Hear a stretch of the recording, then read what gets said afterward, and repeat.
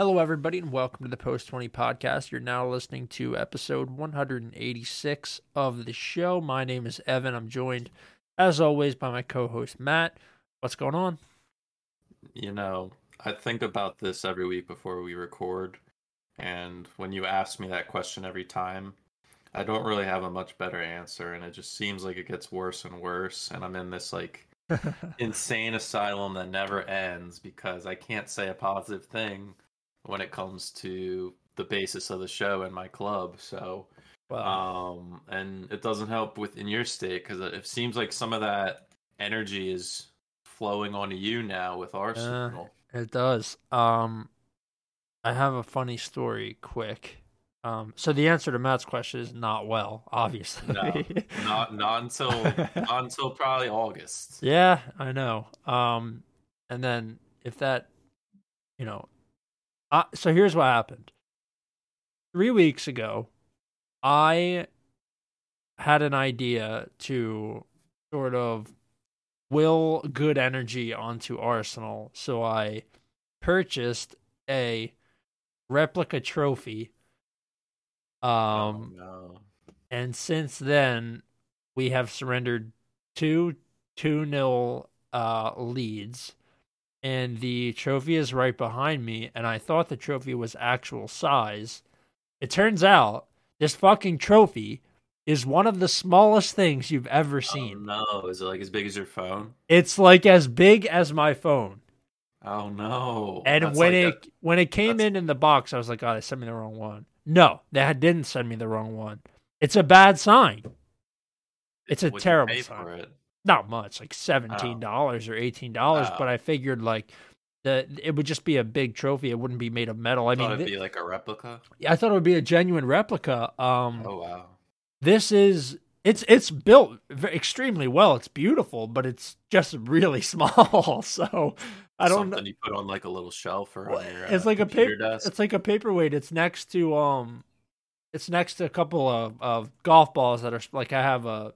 I save my if I have a memorable hole or make a really long putt or I shoot a great score, like I'll mark the ball off and retire it. Yeah. And it's sitting next to those because I'm hoping that Arsenal will pull through for me. But as we'll get to in this show, it's looking less and less likely. And it's like a participation trophy. I know, man. It is little. It's smaller than the trophies we used to get as kids playing, travel stuff. So not thrilled with it. A little bit upset, but it was only like $16. So it's not the end of the world. It's just sitting behind me. At the end of the night, I'll just turn around in my chair after doing whatever I was doing and just stare at it a little bit. I don't know. You might have to throw that on the highway or something, or just I don't know. Something's got to change in the vibes. Maybe I need to just go put it somewhere else. Just throw it in the back of your closet. I'm gonna go put it down in the crab trap that I have. I'm gonna go just put it in the ocean, maybe, and the vibes will change. Or some Tottenham fans. I don't. Yeah, maybe I'll give it to Kyle. I was just gonna note the picks last week. If you guys didn't see, we didn't do any of our predictions on last week's episode. No. We just posted our picks, so you guys could see it on there if you haven't already. Well, we did, but record wise, or results, I should say. Evan top of the group for the week, 5-5, and then Zach and I went 4-6. So, no improvements for me in the past 6 weeks now. Yeah. So. Record-wise, overall, I try to do this every 2 or 3 weeks. Evan is getting back up there. He's 146 and 160. I'm 147 and 159. And Zach is 150 and 156. So Evan's made up some ground since the start of the year, and Zach and I have just been dropping off form. Doesn't really help when you keep picking the chalk picks and they never work out. So, and we'll get in all those games where it seemed like the team that was in control of the game looked like they were going to win, and then things just fell apart towards the end. And it's really just that's the story of this year. Yeah. Okay, so we got a couple of results here that I don't really think any of us were expecting. Well, first of all, before we get into these, I will say I just got my braces tightened, so my voice is a little bit off. It's because it kind of fucking hurts. So that's why maybe my speech is slightly more jumbled. But we'll jump right in. Matt and I will hand these games off to each other. I'll start Aston Villa 3, Newcastle 0. In front of their international manager Gareth Southgate, Jacob Ramsey and Ollie Watkins absolutely stunted all over a Newcastle side who I thought were well and truly back in that really tight contention for top four. A extremely disappointing result for them, but Villa truly transformed under Unai Emery. Jacob Ramsey with a goal in the 11th, and then Ollie Watkins with a goal in the 64th and 83rd. 16 total shots for the Villains, 6 shots on target, 52% possession. I think they really knocked the ball around extremely well. They look fantastic all over the pitch, getting a clean sheet against a Newcastle team who occasionally has some teeth, especially with Isak in there. Is no small feat. And Newcastle just fell a bit flat in this one. Conceded 3 goals. We don't see Newcastle concede 3 goals all that often. They're a very, very solid defensive team, even all the way up into the midfield with Guimaraes, who covers so much ground, as we've seen this season. But yeah, Villa were just too much for them to handle. Emery has absolutely transformed this team, as I've said. They were sort of just like middle of the table fodder when he came in, maybe even closer towards the bottom. And since then, I mean, they have been in sensational form really since he's come in. They've got 5 wins in their last 5. They're on 50 points, just 3 points behind Tottenham, and firmly really secured in that 6th spot, certain European contention for them. And a fantastic, second half of the season, really. I believe Ollie Watkins is tied, if not one goal ahead or behind Holland. Yeah, he's got 11 in his last 12. Since the turn of the new year, he's been crushing it. Emery, since he took over for Gerrard, he's in his 18 games in the league. He's 12 wins, 2 ties, and 4 defeats. So they're flying in form. 5 straight wins. The second best form right now, just behind City, who've won 6 straight. It's really just tough to kind of digest this from where Gerrard had this team, and now with Emery, who didn't have a transfer only had one winter transfer window, which we know you can't do too much business because everything is mostly done in the summer. So for him to take over a squad that was struggling right above the relegation zone, and to now be pushing for top 6 and maybe even top 4 with the form they're in, anything's possible. So it's very nice to see with those players that fell out of favor with Gerrard and Buendia. Dendoncker never really saw time. Nope. John McGinn was really out of form, so now they're grinding. They don't play with wingers really now, so Leon Bailey doesn't really have as big of a role in the side, as well as Traore. We've seen him get spurts of minutes, but they just play with that solo striker. They got rid of Ings. People were questioning that, and Emery put full faith in Watkins, and it's been succeeding. And for Newcastle, you saw what difference it makes having Almiron in the best seasons he's had in the league so far in his career, and St. Max being out to now going to Jacob Murphy and Anthony Gordon, who aren't the best of players in this system and playing for a team in the top 4. Gordon coming from Everton, struggling in relegation last year. He saved them there. And Murphy floating from team to team every few seasons and finding himself a place in a team where it's kind of identical to like Mark Albrighton with Leicester when they were successful. So the class difference in these types of players, not producing what they need in high tense situations where you're playing a team in high form and you need to counter punch, and they just didn't have it on their day. So like you mentioned, it was surprising that Newcastle's defense was exposed as much as they were, and I think it just came from Villa playing at home and getting off on a hot start. Yeah, absolutely. I mean, Newcastle are a team, I think if I recall correctly, Newcastle have the best defensive record in the league. I think they have the least goals Yeah, conceded, right? yeah, Yeah, I mean that's insane. They've only conceded 24 goals. You look at City and Arsenal. Their City's on 28 and Arsenal's on 31 now. Of course, Arsenal's are penalties every game it seems, but just a super strong defensive side, and they look way outmatched in this one. When games like this happen, like to me, I just feel like it was an off day, right? They didn't yeah. show up, and I know Villa have been really good, and Watkins is extremely tough to cover. But Newcastle, like they've bottled up Holland, they've bottled up the guys from Arsenal.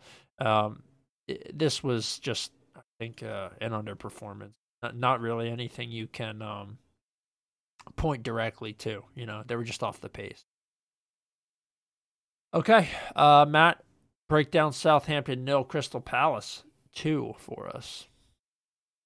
The rewatching this, I like how I can rewatch these games individually, whereas watching live, there's 5 to 6 games at a time, and you can't really get the full story behind each team. So looking back, I was surprised the first half Southampton had a few chances to where they should have gotten something, and after that, Crystal Palace slowly got into the game. We went 0-0 into the half, and it was kind of level there. Palace not fortunate enough to go in 0-0. And then they started the second half off well. Had Briche Eze in the 54th, and then he bagged himself a brace in the 68th.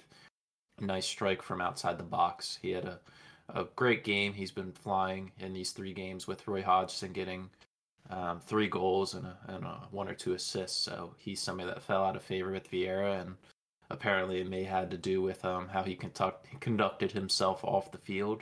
Yeah, and Vieira trying to take that in as to make it a coaching point and a full picture type of deal, where if you're not acting a certain way off the field, it'll limit your chances on the field. And Roy Hodgson comes in with a job of saving the club, and by any means, and all that goes out the window, and just the best players are going to play, and we're seeing why, and they're producing. So Southampton drop a big fat 0 on the board. They're 3 straight losses. They're starting to enter that period in the table where they're falling too far behind to have any sort of hope of coming back.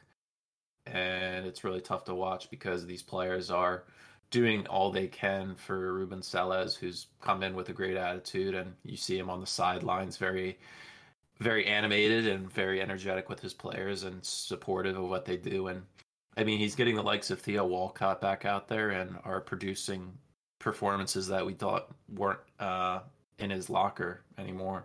Yeah, I mean, it's absolutely true. I just think Crystal Palace have absolutely turned themselves around under Roy Hodgson. We were talking about just a few weeks ago, really, at this point, that they were a relegation contender, and we weren't certain about whether or not Hodgson would be sort of the dynamic coach that would turn this team around, because really that's what Palace needed. They needed to get freed up towards the top. They needed to score some goals. And they've absolutely done that under Roy Hodgson. It's not what I was expecting at all. I am truly shocked that they have turned into a goal scoring team again. I mean, this is against Southampton. We can't give them too much credit, but Southampton have been dangerous at points. I mean, Arsenal drew them 1-1, I believe, in the fall. They haven't looked great outside of a couple of outlier performances from Ward-Prowse. And, some performances from that young Alcaraz kid, who I think is a very good player as well. But Palace totally smoked him in this one. They didn't even hold the ball all that much, 40% possession. The 2 shots on target were 2 shots well taken. Converted both of them, and I think it's great to see Eze back in the team. I love when Elise and Eze play together. Eze's playing a little bit further back. He's like in that RCM role, whereas before we sort of saw him out on the left. And I think, strangely enough, the loss of Wilf Zaha has transformed this team. They're not really playing under his identity anymore. They're all sort of playing for themselves a little bit more. And I think the emergence of the youth is what's going to be very important in cementing a great start or head start really for Palace next year. Yeah, he's looking like he'll return towards the end of the month. Yep. So I think after this next fixture this weekend, and we have midweek fixtures coming up, but he'll be returning by the end of the month. So by that point, I would confidently say they'll be safe, so they can play however they want from there on. But yeah, I don't know where. Speaking on Southampton's end, I don't know where they go from here. No. Obviously, when it comes to the matchups, they have massive 6 pointers coming up. This Arsenal one is something they think they have a chance, maybe getting a point because they did earlier in the year, and then Bournemouth, Newcastle, Nottingham Forest, Fulham, Brighton, and Liverpool. So you circle Bournemouth, Forest, and Fulham on your calendar. Those are must wins, and anything less is really going to be damning because playing Liverpool and Brighton and teams like Newcastle are giving you little hope. So anything's possible, though. You never know. A win can go a long way for them because we've seen Leicester struggling of lately, as well as Everton and Forest. So there are still teams struggling just as much, but sooner or later you have to get one over on those guys. Yeah, absolutely. Okay, let's move on to the next game. We had, excuse me, Everton 1, Fulham 3. Another sort of outlier performance in this one from a Fulham side who's been in relatively bad form since losing Alexander Mitrovic. But they showed up in this one, 3-1 final score. Harrison Reed, an unlikely goal scorer, really scored in the 22nd. Dwight McNeil, or Shite McNeil, as some Everton fans call him, got a goal back in the 35th.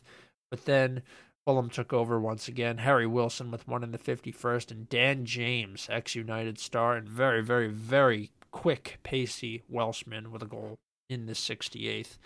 This is just one of those games that literally I didn't expect whatsoever. I thought Everton would do the low block thing, 10 guys behind the ball, play the counter, maybe get a goal, maybe sit back, but Fulham struck way too early.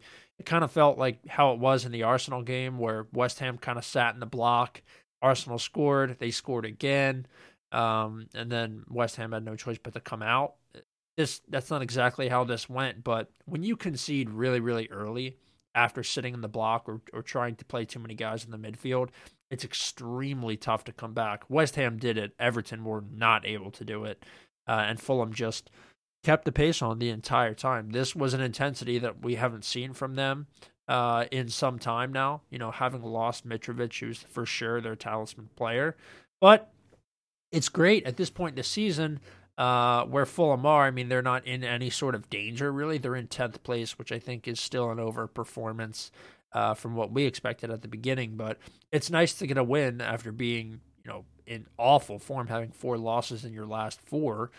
To take 3 points from this one against Everton, who've been fighting pretty hard, I think is a fantastic result. And it's great to see guys that you don't normally see on the score sheet get theirs. So a really, really good one here for Fulham. Everton, this is tough. It's going to be a tough one to stomach. Probably a game they could have taken a point from, considering Fulham's previous form. They're now sitting in 17th on 27 points, level with Nottingham Forest, who are set to go down. Everton's safe on goal differential as we speak, but a long road ahead to stay up. Yeah, speaking on Fulham, you mentioned they're pretty much safe. It's a long shot for them to push for Europe with where they're at with their squad and everything. So I thought it was nice to see Dan James and Harry Wilson in there. We saw Harry Wilson in the previous game be a massive impact. He got a goal here as well as Dan James. As you mentioned, Dan James is not going to be able to play in their next game. They're playing Leeds, and that's his parent club right now. He's on loan from them, so they'll have to go back to Carlos Vinicius, who, when he's in there, there's a massive difference to Dan James. Dan James, speedy guy in behind. That's how he scored his goal. In this one, a long ball over the top, a miscue in the back for the clearance, and he pounced on it real quick. So I think him in that dynamic role helps them be more vertical and counterattack better. I thought Willian had a very nice game. He's been waking up since his little break. Paulini did good in there. He always does. And then the wing backs, the fullbacks, and Robinson and Tete were a lot more involved in the build-up and the attack in this game than they were in previous ones. So I was surprised it was a more open game, especially with Everton. But Everton giving up that lead early on made them have to push on. And when McNeil got that first goal, the place lifted up, and they should have had two. Neil Maupay had a great opportunity slotted in the bottom corner, but took an extra touch and just cost him the opportunity to score. And he was booed off for bits of that game. Oh. He's been a very poor signing for them this year. I don't know if he's had any goals at all. I think I'd have to lean towards no, but he doesn't really help this team, and they just missing DCL, who once again was in his casual attire at the game, and just I don't know when they're gonna use him. There's gonna come a point in the year where, regardless of if he's fit or not, you have to put him out there because anything can happen. So they haven't hit the big red button for him yet. So James Gardner is doing all right in there. Gay.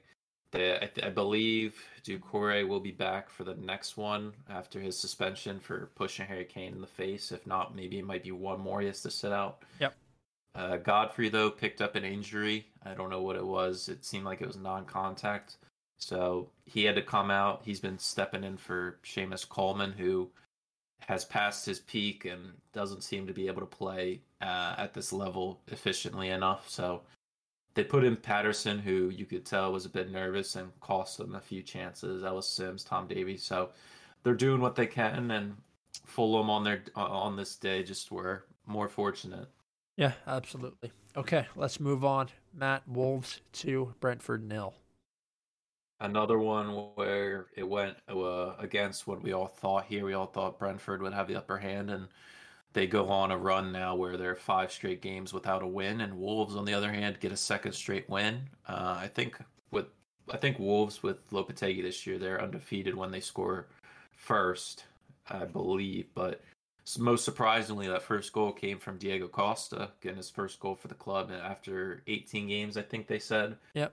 So he looked like he rolled the clock back 7 years, 8 years there with his celebration, and it looked like the old Diego. But massive goal for them. Even if he tried to shoot it, and then it was just a deflection off his shin. I think he was the defender made a tackle. He was flailing. My man was absolutely flailing. Yeah, and then He-Chan came off the bench and also got himself a goal too. So strikers are performing for them. The midfield did a good job. The build-up's there. They held the possession was straight down the middle. Chances down the middle. Shots on target, though, 9 for Wolves, only 3 for Brentford. Brentford are in a weird state of lately, we've been seeing. They've been alternating from a 3-back to a 4-back at times, and in this one they went to the 4-back, and it cost them a bit with Wolves' possession game and playing the 2 up top there. So I don't know what's been going wrong for Brentford. 3 straight defeats, and it's really costing them any chance of making that Conference League position.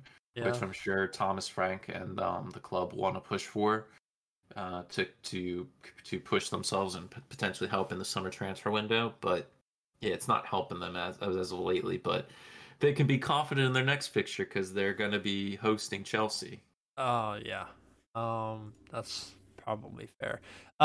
Wolves a bit lucky in this one, truly. They did take their chances, I think, pretty well, especially Hwang Hee-Chan. But the Costa goal was, I don't know, lucky at best. I mean, I guess he put himself in the position. That's part of why Diego Costa used to be so good, is because his positioning was amazing. Never really a super quick player, just very physical, and his intelligence for the game, maybe not his emotional intelligence, but certainly his football IQ was quite high.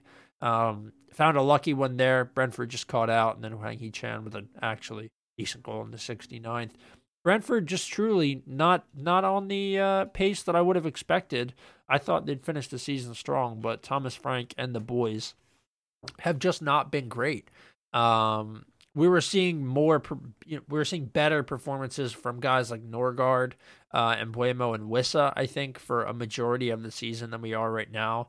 Even Mikkel Damsgaard, when he was in, I think he was a fantastic player. They were getting goals from Da Silva earlier this year. All of that has sort of dried up. It's been more of a heavy reliance on Ivan Toney, and as we know, those target men strikers, they can just simply get bottled up. It is very easy to do. If you have physical defenders, Kilman and Dawson, I would say, are especially Craig Dawson is a physical defender. And if those guys get on your guy and put them in their pocket, then he's really not going to break out. If Brentford had a smaller little guy, like somebody that's quicker, Julian Alvarez, that sort of player, sometimes they get loose a little bit easier. And on this, they just couldn't get Toney the service that he needed. Scores a lot of goals from crosses, scores a lot of goals from pens, scores a lot of goals from his head. And they couldn't do that against a Wolves team who showed up and played really well. What I will say is, much like Aston Villa, Wolves have been absolutely transformed by their Spanish manager who has come in. Julian Lopetegui was handed a pretty underperforming side, a very tough team in terms of squad depth, and they've somehow or another been able to edge out these results. I mean, they've got 2 in their last 3. They've taken 7 points out of their last possible 15. And then if you look at a larger picture since Lopetegui's come in, his record is extremely good. I think they've got 18 points or something like that in the last, I think, 8 or 9 weeks, maybe more. But really, really good since Lopetegui's come in. They're playing much more controlled. I think there's a common goal, whereas earlier this season, I think Wolves thought they'd be okay, and then we're just absolutely downtrodden, and we're sitting around that relegation zone. So I'd like to take my hat off and really appreciate Julian Lopetegui for the work that he's done there. And I'm looking forward to what next season holds, because I'm sure Wolves will be looking to bring in some new players, and it seems like maybe that Portuguese era isn't going to be as not prevalent, but the Portuguese era may have ended. Yeah, we've seen him bring in several Spanish players so Right. far, and Sarabia, and then Cunha, he's Brazilian, Costa, Spanish. So, yeah. Okay.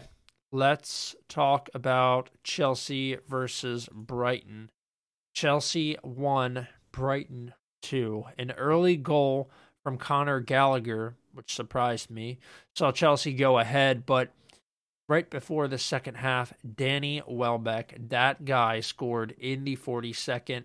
In the 69th, Julio Enciso, a young South American player, scored a lovely goal that really stemmed from João Felix once again making a terrible run, giving the ball away, which I feel like I see 5 times every time I watch Chelsea. I don't know what the deal is with him, but you guys are almost guaranteed to buy him, I think, at this point. I don't know how you feel about that, but I think with the money they paid for him on loan, they're almost certain to buy him anyway, regardless of how he's played. But Brighton in this one, even though they were playing from behind, performed valiantly. I think a fantastic performance once again. 26 shots, 10 of those on target, held 60% of the possession, and Frank could just not get the boys up for this one. Zakaria and Fernandez started. I think Fernandez is one of the players that you can look at this year and say was probably worth the money. I think he changes his hair a lot, but he's very consistent. He looks really, really good every single time he takes the field. It's tough when Raheem Sterling is playing striker for you to provide amazing service. And Mudryk, I think, had a great game as well, to be honest with you. He looked great. He did get the assist on the Conor Gallagher goal. Gallagher with the goal was fine, but he's more of a havoc causer than anything else. I am a bit shocked that we're not seeing more of Mount, but I guess maybe I don't he's know. not fully fit. Yeah, how many minutes did he get towards the end? Like half an hour? Not even.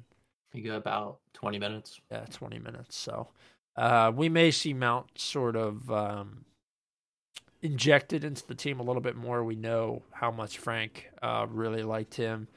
Pulisic still just not performing at the level that I would like to see. And then the defense, this is not one of their better performances. But, what are you going to do? Reece James didn't get the start. Chalobah started over him. And a really just kind of bang average performance from Chelsea. And you can't play like that against Brighton, who are just really, really good. I know we say it a lot, but Brighton are a good side. They get goals from all over. If it's not Ferguson or it's not McAllister, it's not Marsh, then it's Welbeck or it's Enciso in this case. Guys that you may not even expect to play any factor whatsoever. This Brighton side, they're all bought in and they are better every time I watch them. I think given Chelsea, the performance ranking of bang average is generous. Speaking for Brighton first, credit to them. Should have been 5 or 6, but Kepa had an incredible day. Had about 8 worldy saves coming out of his ass. Danny Welbeck seems like whenever he plays, just easily scores on us for some reason. But yeah, full credit to them. And then Ciso off the bench, just another random guy that hasn't had any sort of form or any consistency in playing time at all this year. Just pops off on us. So that's something else there. But speaking for us, the pre-match press conference or the press conference the day before the game, Frank said that he was going to give got certain guys game time that don't get a lot at the moment just to see how they do. And you could interpret that as maybe him resting some guys for the Champions League, which I think 99% of people, probably some of those players included in that, think that we're done. We're tapped out of the Champions League. So you can think that as you can take that as you want. But we reverted to 4 in the back, which hasn't worked. Nope. Didn't work towards the end of his time when he was here. Hasn't worked with Tuchel and Potter here. So I don't know what the point of that was. Maybe it came down to just him not having enough fit defenders, which I can understand. We saw Koulibaly pull up in the first leg of the Champions League. Maybe Thiago isn't fully fit. He's been coming back from a long injury, and also maybe he's resting him. Chalobah is playing right back. You're playing a center back out of position at right back against one of the most informed wingers this year in the league. You're setting yourself up for disaster there. Asp isn't fully fit. He's been training, but he was on the bench, but didn't decide not to use him. Enzo had a bad game. Zakaria looks lost and out of fitness. Mudryk, I think, had the best moments attacking-wise for us. When he got in behind or had any sort of open space, he was a danger, and the Brighton defenders were worried. Pulled guys out of position, especially on the first goal. Gallagher is just a headless chicken. Yeah. Or just a rabid dog. He'll chase whatever you want, but just leaves gaps in behind and kind of disregards certain tasks or obligations he has. Pulisic, low on confidence, hit the crossbar, but he just can't get consistent minutes, and when he is, he just doesn't take them to the best ability. And Sterling playing at striker. When was the last time he played at a striker role, not including a false 9 Pep role? Yeah. No, I could not tell you. You could count on one hand. What's the problem with playing Datro Fofana up there? What's wrong with even playing Aubameyang? Just somebody that's familiar with that position. Yep. You can play Sterling where Pulisic was and switch them out. Instead, you're bringing on Hakim Ziyech, who was a one email or one fax paper away from leaving in January. Why are you playing him? I don't know. Reece James comes off the bench, makes a bigger impact than Chalobah in the attack. Has to carry the right side. Mount not fully fit. Don't know what his future is. Felix comes in, doesn't have really anybody to link up with. Had like under 10 passes in his time. Kovacic, somebody that's overdue on a surgery apparently, played through the World Cup. Like, this guy's just been ragged. James probably needs some work too. Like we got guys coming in that can't play 3 games in a row without the fear of them getting hurt.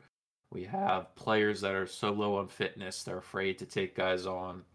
We have defenders, Badiashile, who for some reason didn't get to play the last Prem game um, with Chelsea, and then obviously he's not on the Champions League roster, so you would have to play him in all these. I mean, it's just too inconsistent. The squad's too big. He's just playing too many people. There's got to be a certain point where you make a decision on 6 or 7 guys. Like, hey, you're not going to play. You can leave early. You can train on your own. You can do what you want. We don't think you're here for the future of this. So, with the kindest regards, just you can go on your way. Like, you're still going to get paid, and at the end of the year, we'll make a decision. Like, there's just too many people being played. There's no chemistry between all these people. I watch the practice videos on YouTube, the little bits I see. There's just people goofing off, smiling. Like, we are training and have the attitude, it seems like, of a mid-table club. Like, there should be just grinding, competing. Like, I don't understand where the drive is. We have teams like Fulham above us that are just freshly promoted, and we're seeing now what they truly are, and they are not a team that should be above us. Brentford, where Liverpool are struggling this year. This is a prime opportunity to jump them. Tottenham are always giving you an opportunity back in, but you're not taking these chances. So I don't know. I'm starting to get more on the train of it's on the management side of things, and I don't know what the coaches are teaching them. I don't know what's going on. We bring in new players. They look good off the rip. Liverpool, with Mudryk's first game, he looked great. 2 weeks later, he plays just like Gallagher and Sterling and all these guys. So I don't know what the fuck's going on. We're going to lose today probably.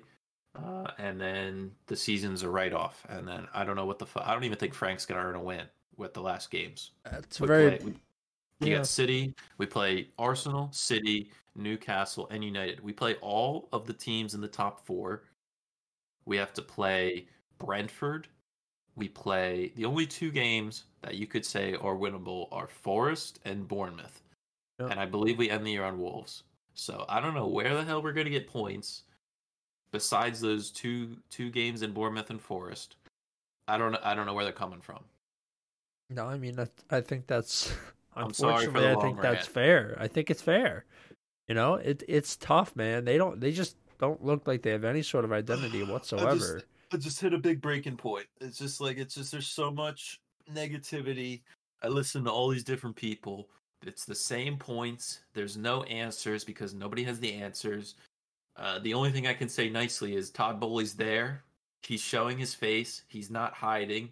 He's willing to work with these people. He's going into the locker room, talking to the players. You can say whatever if that's his position or not. I mean, the guy owns the damn club. He can do what he wants. Yeah. But like, he's still coming, showing his face, talking to people, and is open to move forward. So I don't know. I think this summer we have to bring in players that are at an age where they can start and make an impact on the team. We can't keep bringing people that are 22 years old and expecting them to just hit the ground running. Like we're seeing with Matoma. Like, these are rare cases. Like, Matoma is playing in a team with veterans that are not the top echelon, but they're guys that know their role and do their jobs and can allow him to be his best self. So, and we can't have 6 guys in this team and give them a Matoma role and then have none of them play defensively. Like, it doesn't make sense. Yeah, I think that's fair. All right, let's move on to another disaster. Spurs 2, Bournemouth 3. This was even worse. On the morning, I said, I don't really think Tottenham can surely beat Bournemouth, right? No, wrong. Spurs got off to a pretty good start. Hwang-Min Son with the goal on the 14th.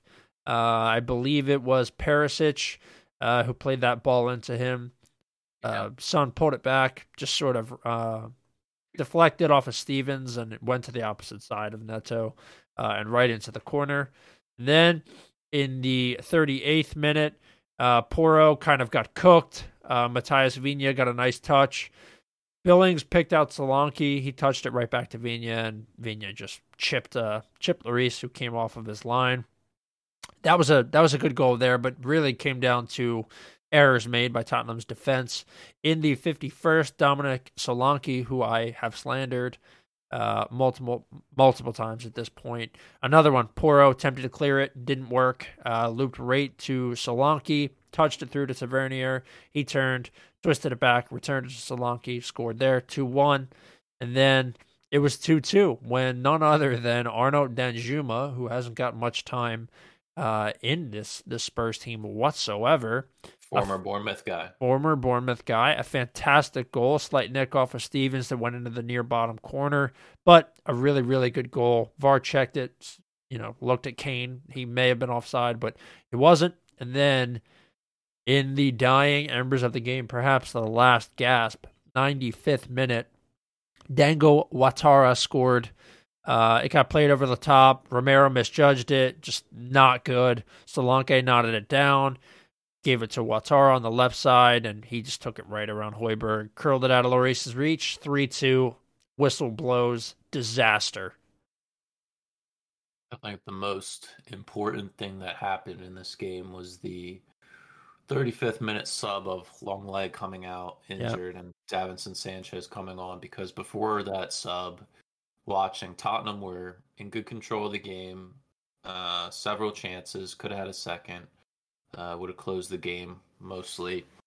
And when Sanchez came in, they put him on the right, they slid Romero over to left center back, and the first ball that they played to Sanchez, it just rolled between his legs, and it looked like one of my U11 players trying to trap the ball. Like it was so vile to watch, and I just made this face. I was like, how is he doing this? And then he played a hospital ball almost to Porro, who had to dribble out of the situation, lost it, and Sanchez was in La La Land and didn't drop in back in the line, and they played in that first goal and they scored. And the same thing happened with the second.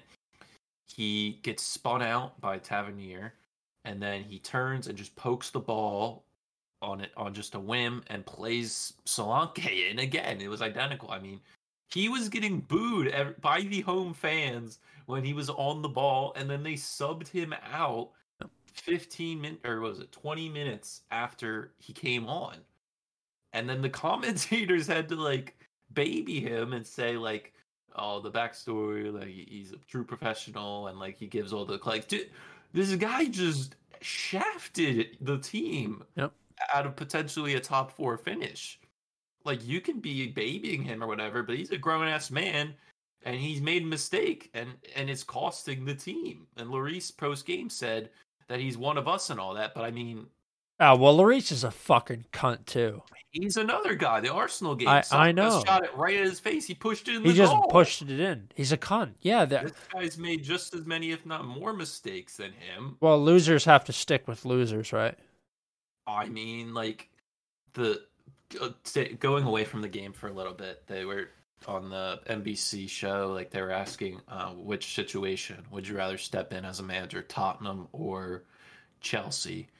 And, I'd rather die, I think. They'd say, one person said Tottenham, and I was just thinking, the only reason you say that is because they have Harry Kane. Yep. We play the same formation, almost the same type of tactics. The only thing is we play more possession. The only difference is they have Harry Kane. If we had Harry Kane, we'd be in the same spot, if not a little better, because we don't have Spurs' moments. That's right. No, I agree with that. If we had a number 9, things would be so much better. I mean, it doesn't all come down to that, but still, Harry Kane scores 20+ goals every fucking year. He's having a phenomenal year. Yep. It's overshadowed by a cyborg in Haaland. If Haaland wasn't in the league, we'd be saying Harry Kane is having an incredible year, but Haaland's here, so it's not as impactful to the eye. But that was just a side note there. But I mean, towards the end, what's his name? Stellini put in all of his attacking players. It was one of those things where just you see all your attacking guys are just, let's just go in and try. That's like me subbing Mbappe on in the midfield. Yeah, you play striker at Cam. That's what Chelsea does with Felix and Mount and all them. Yeah, I mean, they had Richarlison, Danjuma, and Kane up top, and you had Kulusevski and Son on the wings. when Richarlison scored and VAR'd off, they said he scored 3 goals this year, and they've all been VAR'd off. So he still hasn't scored a goal for That was Tottenham. a great goal, by the way. Oh my god, yeah. But that's just ridiculous. So yeah, the collapse just comes down to poor defensive shape and structure, and Tottenham should have won this game easily. Yeah. Shout out Ryan Christie. That guy on the ball is very swift and nimble, and he fucking spun Hoiberg and he bumped into Romero at one point. It was like a highlight reel moment for him. So they have good players, good moments. That Vina's on loan from Roma, they said, and he bagged a goal. Kudos to Sanchez there, but I mean, this goes a long way for Bournemouth. It puts them 1 win away for, I would say, safety. Yeah, for sure. Okay, you actually have the next two because I accidentally stole both of the last two. Man City 3, right. Leicester City 1. No, it's all good. This can be a quick one. This game ended in the first 30 minutes. Banger from John Stones. John Stones rolling in his new role off a corner, nice left foot volley. Started off the game hot. 13th minute, Man City win a pen. Grealish down the wing, handball by Ndidi. Holland buries the pen, and then 25th minute, Holland off a De Bruyne assist, and that was wraps from there. Seemed like nothing else between that and the next goal. Leicester had any confidence in getting anything from the jump. City took it upon themselves to make it a training match, very low key, perfect for Man City at the Etihad, where it's very quiet. And I mean, Dean Smith in his first game uncharged. You can't ask for a worse matchup. I mean, playing Man City away. Yeah, he made 2 changes at the half. Brought in Iheanacho for Vardy, and Iheanacho bagged a goal in the 75th. Hit the post later on. Could have been spicy 3-2 because Pep, 45th minute cruise control mode, takes out Holland. Yeah. Puts in Alvarez, also in the 53rd to make it even worse. You know who comes on? Calvin Phillips. Yeah. The Mr. Mannequin. Grass hamstring. He's a bot. He's just like a bot. He takes Holland, Rodri, and De Bruyne off all before the 60th minute. Your 3 best players, arguably, in each of their roles. And then Grealish in the 74th. So they opened it up for Leicester to get something out of this. And yep. I don't think it was ever fully in doubt, but they gave him as many opportunities to get back in this game. James Maddison, I feel bad for him. He's trying to do all he can, and there's just nothing going on. There's just so much stress, and Tielemans is back in there, but he's not fully into it. And I think they ideally have to come to a decision on who's going to be their number 9. They can't keep doing what fucking Braj was doing and rotate strikers every 60 minutes. I mean, just pick a guy and play him. Yep. Vardy's cooked. Yeah, he's done. Finally. The only reason he plays is there's that link to them winning the Prem, and he just doesn't have the sauce. He can have the chat shit get banged attitude, but he can't show it on the field anymore.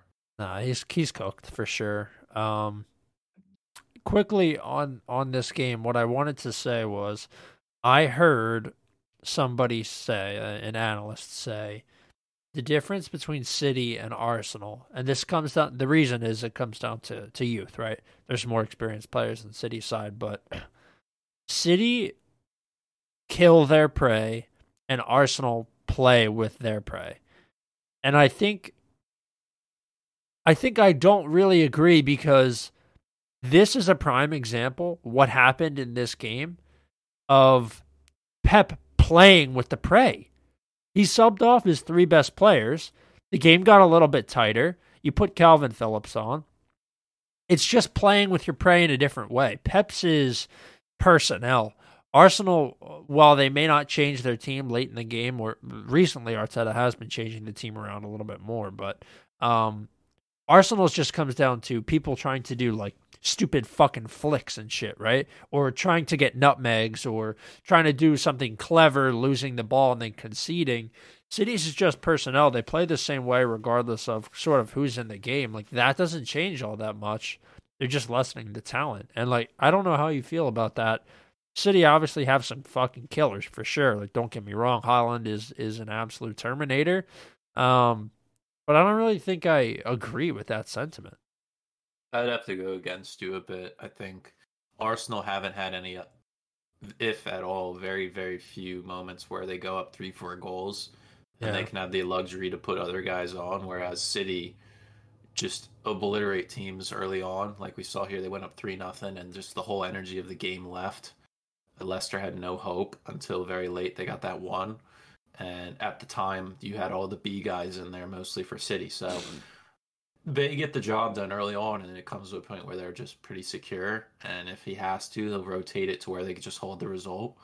But Arsenal just don't have that deep of a team to do that. And I don't know. I just think City, like you mentioned, the age and the experience. I mean, if they win this, it's 4 out of the last 5 they've won.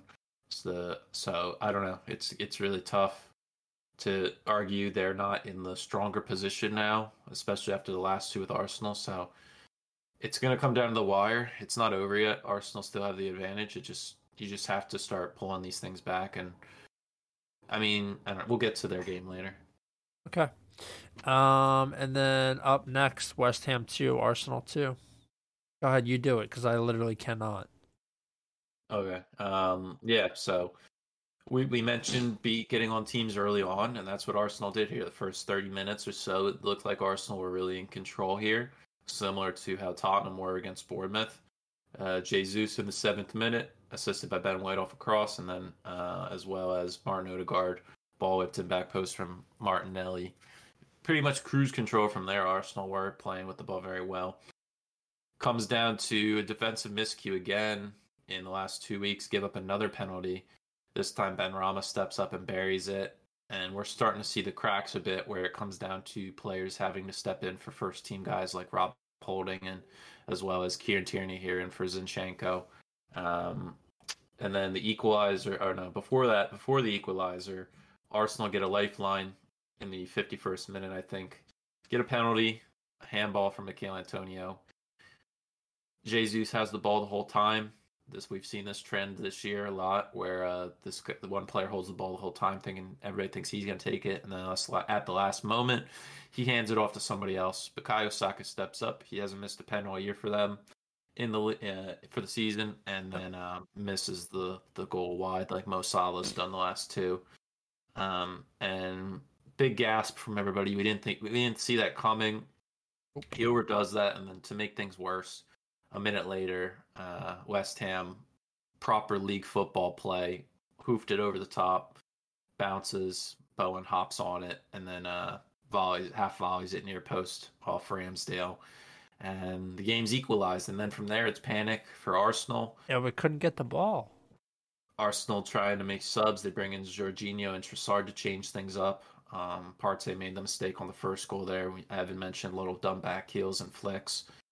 Reece Nelson, Vieira, and Ketia all come on trying to make a difference, and it just wasn't there. West Ham bag a massive point with a 2-2 draw, gets them 4 points clear of the drop zone, whereas for Arsenal, it keeps them 4 points above City, but City have a game in hand and make things even tighter, make the noose a little bit tighter around their throat. Yeah.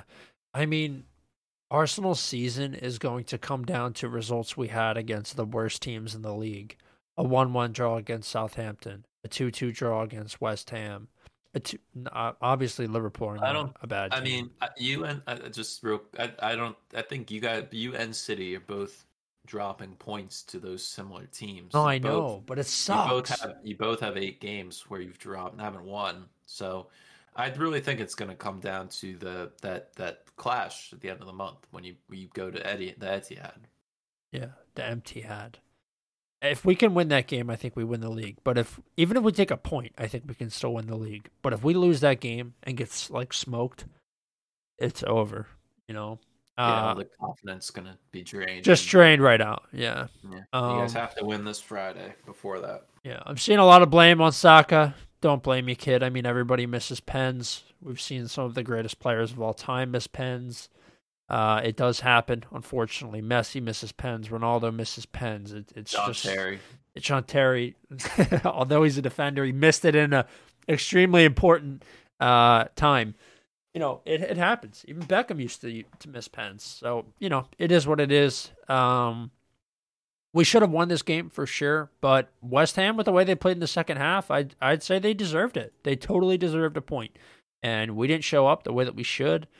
This is 2 weeks in a row now where we've absolutely fucking torched the other team in the first 25 minutes, and then just totally fallen off. So, Miguel, I thought Jesus was going to take the pen after the last game. He took one. Yeah, so did I. But they gave it to Saka. I don't know. It's not good.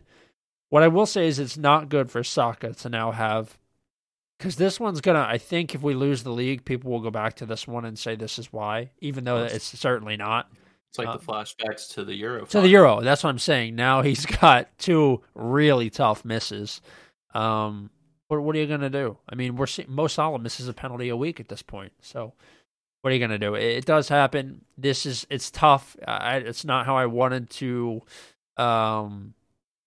Spend my Sunday sort of just wallowing. But there's nothing we can do about it now. We have to just figure it out. And, we're still top of the league. We got a 4-point gap. We could still lose a game and City win a game, and we still have a 1-point lead. So, I don't know. Oh, never mind. They have a game in hand. So you're saying it's not on Saka and the attack as much; it's on the defense. Yeah, it's on Partey is who it's on. I mean, this game. Although we did genuinely just lose it in terms of build-up, like we could not get the ball back. We couldn't nick it away from them and play it out of the back. We got pressed, and then it was like Wimbledon tennis. The ball would get thrown in, it would get headed back out, funneled into the midfield, then redistributed by West Ham. I blame Thomas for this one. This was not good. He had a terrible game. He got subbed off for it, but conceding that first goal, or second goal rather, was absolutely diabolical, absolutely unforgivable. And I mean, I don't know. The guy should be in a jail cell anyway. Apparently, he's a big rape guy, from what I hear. Well, William Saliba, non-rapist. Non-rapist, that's right, yes. No allegations against him. He's set at best to come back this Friday, but I think he should be back for the City game. Do you think that'll make a major difference from Rob Holding? Yeah, probably. I mean, I don't think Holding is very good, but it's not like he's done the best with what he's... I agree. I just think Saliba's a defender of a much higher quality. Him and Gabriel seem to play really well together. The only issue, I think, is that we don't really necessarily know what his fitness is going to be like. Right. We've taken our time for sure getting him back, but we definitely need him in there, and I'm hoping he's at full fitness. Obviously, I'm not expecting that. It's very rare that a player comes right back and is right back on pace, but if we're going to win the league, if we're going to make it tight, we certainly need him back in there because, for a majority of the season, he was, I'd say probably a top 5 center back in the league, right? Yeah, easily. Yeah, so we'll see. Let's move on to a result that I think we expected, but weren't expecting these goal scorers. Nottingham Forest 0, Manchester United 2. Antony with a goal in the 32nd minute, and Diogo Dalot, his first Premier League goal in the 76th minute. This was a much, much better performance from United than we've probably seen. Well, maybe not. I don't know. They've got 3 in their last 3, but things have been a bit shaky. I don't think they've been as calculated as they were when Rashford was at full fitness and they were scoring all of these goals. This was a good performance from Bruno, I thought. It was a decent performance from Sancho. Martial just looks more jacked every time I see him, but wasn't really a factor in this one. But Antony, I think, played great. This was the most mature I have seen Antony play all season. It was extremely important that he show up, that he listen to his coach, which he doesn't hardly ever do. He shoots the ball a lot when he shouldn't. He does terrible, goofy dribble moves. But a great goal in the 32nd, calculated finish, and then Dalot with his first Prem goal in the 76th was just, you're getting goals. You need the goals. You have to sit on it. They didn't make a ton of mistakes in defense. Lindelof and Maguire at the back, I thought was going to be an absolute disaster. And thankfully, Johnson and Awoniyi didn't just absolutely carve them, because when I saw the team sheet come out, I was like, good Lord, they could get absolutely cooked. Thankfully, they've got Casemiro back and they had Eriksen back there to sort of cover them a little bit. But this was a good performance. This is what you need at this point in the season as United. You're in third. You need to take the 3 points against a relegation side and just move on. So that's what they did. Yeah, and they did it with half their team injured. That's right. I mean, both center backs out. Luke Shaw was out. Backup Malacia out. You're playing Delo, a right back, conventionally playing left. I mean, even pre-match warm-up, Sabitzer injured himself, and Eriksen had to step in, and we had a scare in the game. De Gea might have had to come out. So they're playing with fire there, and they played a team at the perfect time. Big win on the road here at the City Ground. So credit to them there. Forced on their day, just not there. Felipe, since he's come in January, has been a massive impact for them defensively. Scott McKenna had a decent game, but attacking-wise wasn't there, and had a nice little Lingard cameo at the end of the game. I'm sure he was walking off telling his teammates how shit the situation is with Forrest. And after his 1-year contract with them, he'll probably go back to Vegas this summer and party some more. I don't know where he's going to end up next, but also saw Wout Weghorst come on and get in a nice little scuffle with Niakate. I thought he was going to do the height check as a taunt to one of them. All right, let's move on. This one's you. This is the last game of the week. Leeds United 1, Liverpool 6. Yeah, this is the Liverpool team previous years that we've expected when they play teams at Leeds' level. A 6-1 massacre. We saw it start off in the 35th minute. Gakpo, assisted by Trent, who, credit to you. DM. Credit to you. A long time been saying that, probably since the fall. Yep. The question was, can they try Trent in its center mid role?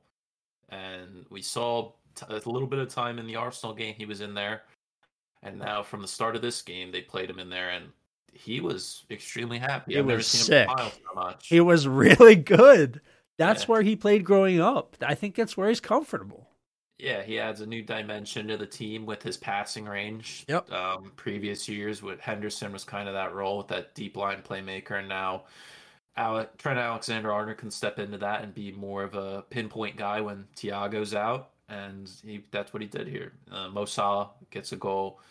Sinisterra makes it interesting. Start of the second half. Konate with a bit of an error gives them a freebie, but instant replies Jota with a third, Mo Salah fourth, Jota with a fifth. Yeah. And then Darwin Núñez comes on in the 82nd and bags himself one, getting off a fraud watch for a longer period of time now. Indeed. With Trent getting his second assist. So 2 braces and a brace of assists for Trent. So I don't know where. Speaking for Leeds, you get obliterated 6-1. Now you have the worst defense, giving up 60. You're exactly where you've been the last 2 years. Your attack is good, but your defense kills you.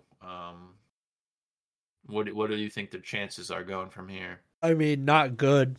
I feel like at this point, I've kind of seen enough of Leeds. Yeah. I know when they came up, everybody was really excited that Leeds were back in the Premier League, but this kind of football is just like, it's not like even entertaining, honestly.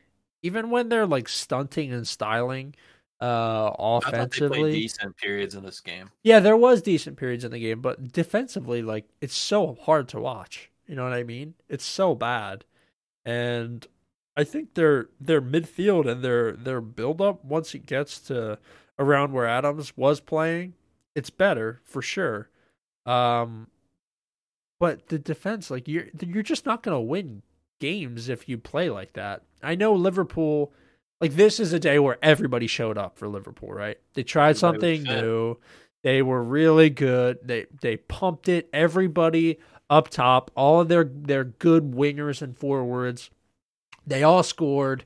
They were all confident. Like, okay, that's fine, but still, Leeds didn't even look like they were trying to defend. They just got fucking smoked at every turn. And I don't know who you can bring in manager-wise to shore that up, because it seems like to me Marsh wasn't able to do it. Bielsa, we obviously know, doesn't even No, believe in I don't. defense. I don't think it's I don't think it's. Well, I guess I yeah, think it it's is true. But personnel.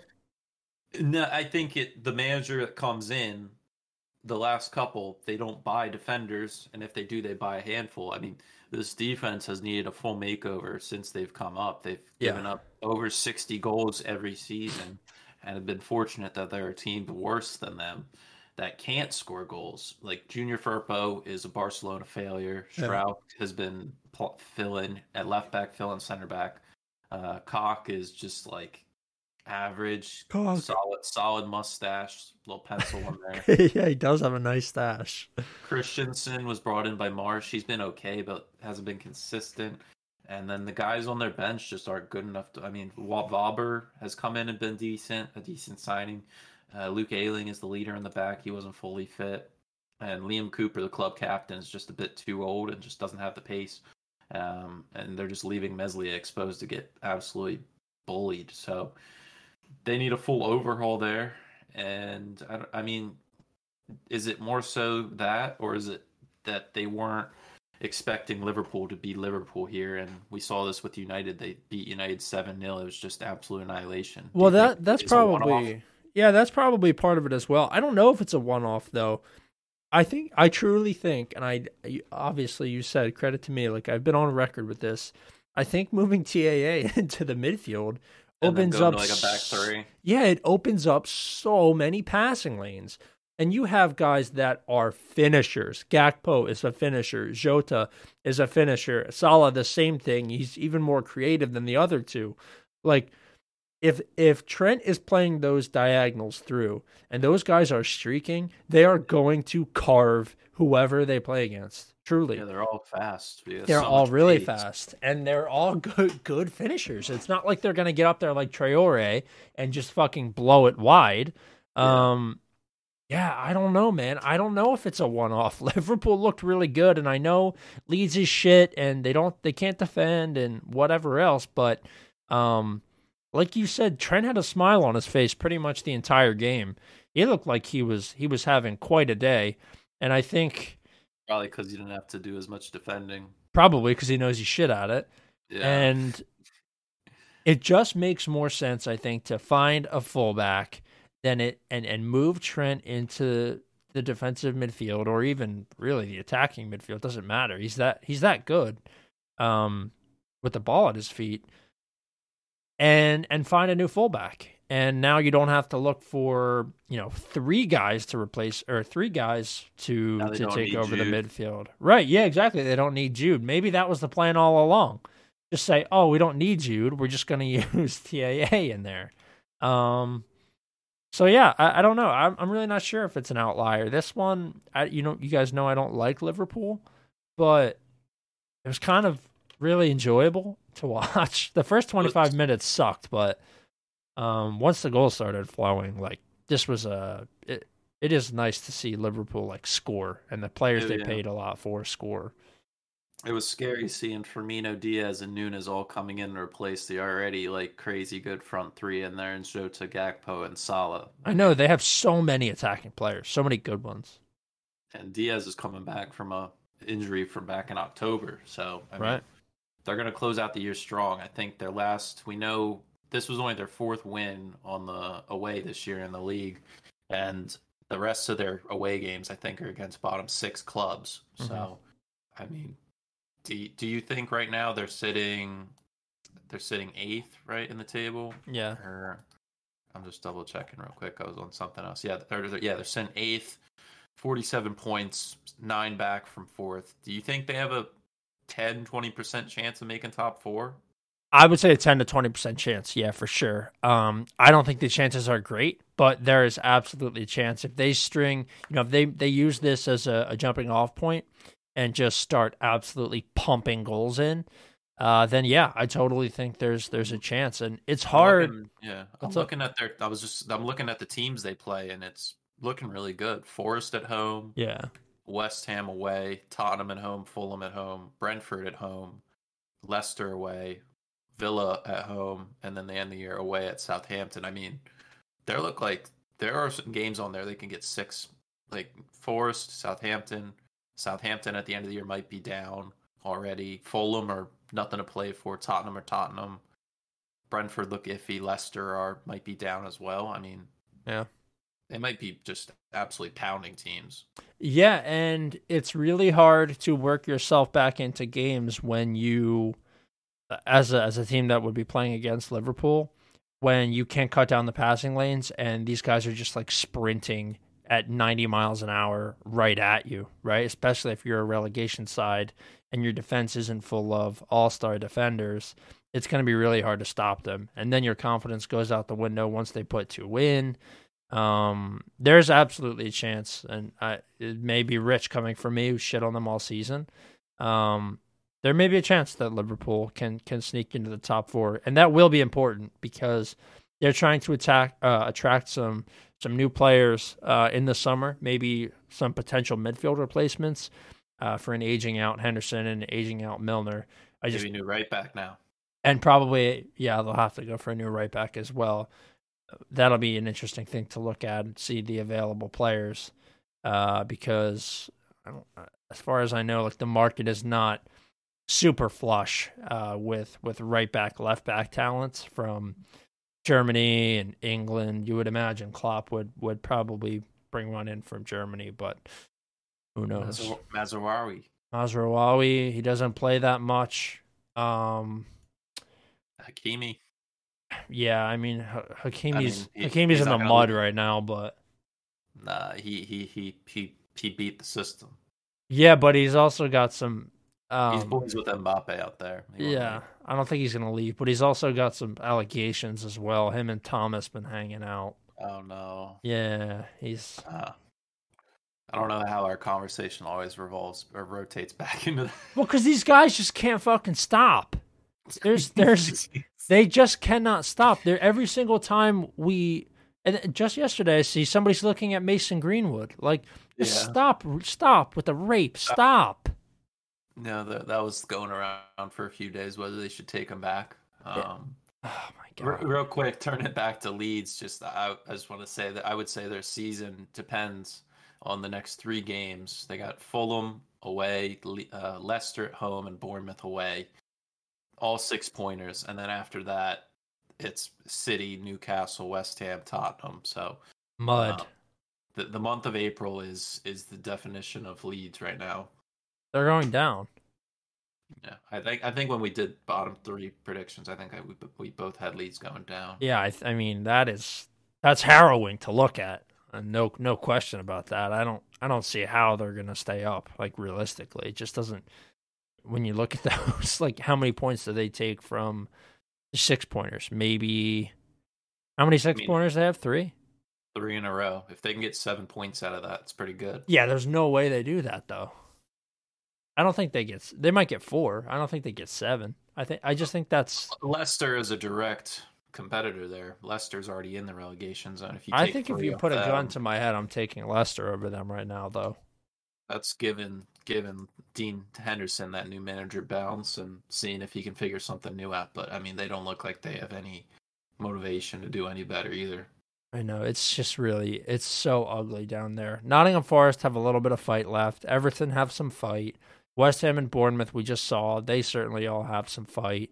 I think Wolves and Palace are good. They're good. They're out of the mud. And then Chelsea obviously out of the mud. Maybe not. I don't know. No, I don't think so. I think Palace might jump us after this weekend. It's possible. Maybe you guys needed to bring in Big Roy. Maybe that was the issue. Roy Hodgson. We might as well bring Big Sam. I mean, I'm sure he's somewhere. I'm sure he's on a beach somewhere eating a sausage roll. You can't do that. You just bring back on Big Sam. No, you gotta bring Hiddink back for like a 3rd time. Oh yeah, Goose Hiddink. Gotta get Goose back in there. Oh yeah, he was a demon for sure. Or Di Matteo. Di Matteo's been here and he won the Champions League. I remember him as well. Yeah, that didn't last long. No. Well, I guess that's it, right? For us, this was a long episode. We kind of stretched it, and we didn't even do our predictions. But those will be out on. I guess we'll release them Thursday or Friday. 10 minutes of that was my rant on Chelsea. Well, that's fine. You needed to get it out. It's all right. Yeah, I feel a little better, but I mean, we have another game in 2 hours, and I'm going to be back in the mud. Oh yeah, it's true. I'm not looking forward to watching that. I think maybe I'll just watch Napoli and Milan. You can watch that, or Wrexham's on. You can watch Wrexham. Yeah. Who do they play? They play Yeovil. Yeovil Town. I'm at the point where I'd rather watch Tier 5 English football than No, it's not even. It's non-league, isn't it? Yeah, 5th tier. Yeah. Oh yeah, 5th tier. Top 4 are professional. That's right. All right. Well, I guess that's it from us. Thank you guys for listening. Make sure you check us out on social media at Post20Pod on Twitter and Instagram. You can also find all past episodes of the show on Soundcloud, Spotify, and Apple Podcasts. Enjoy your Champions League Tuesday, and we will see you guys all next week.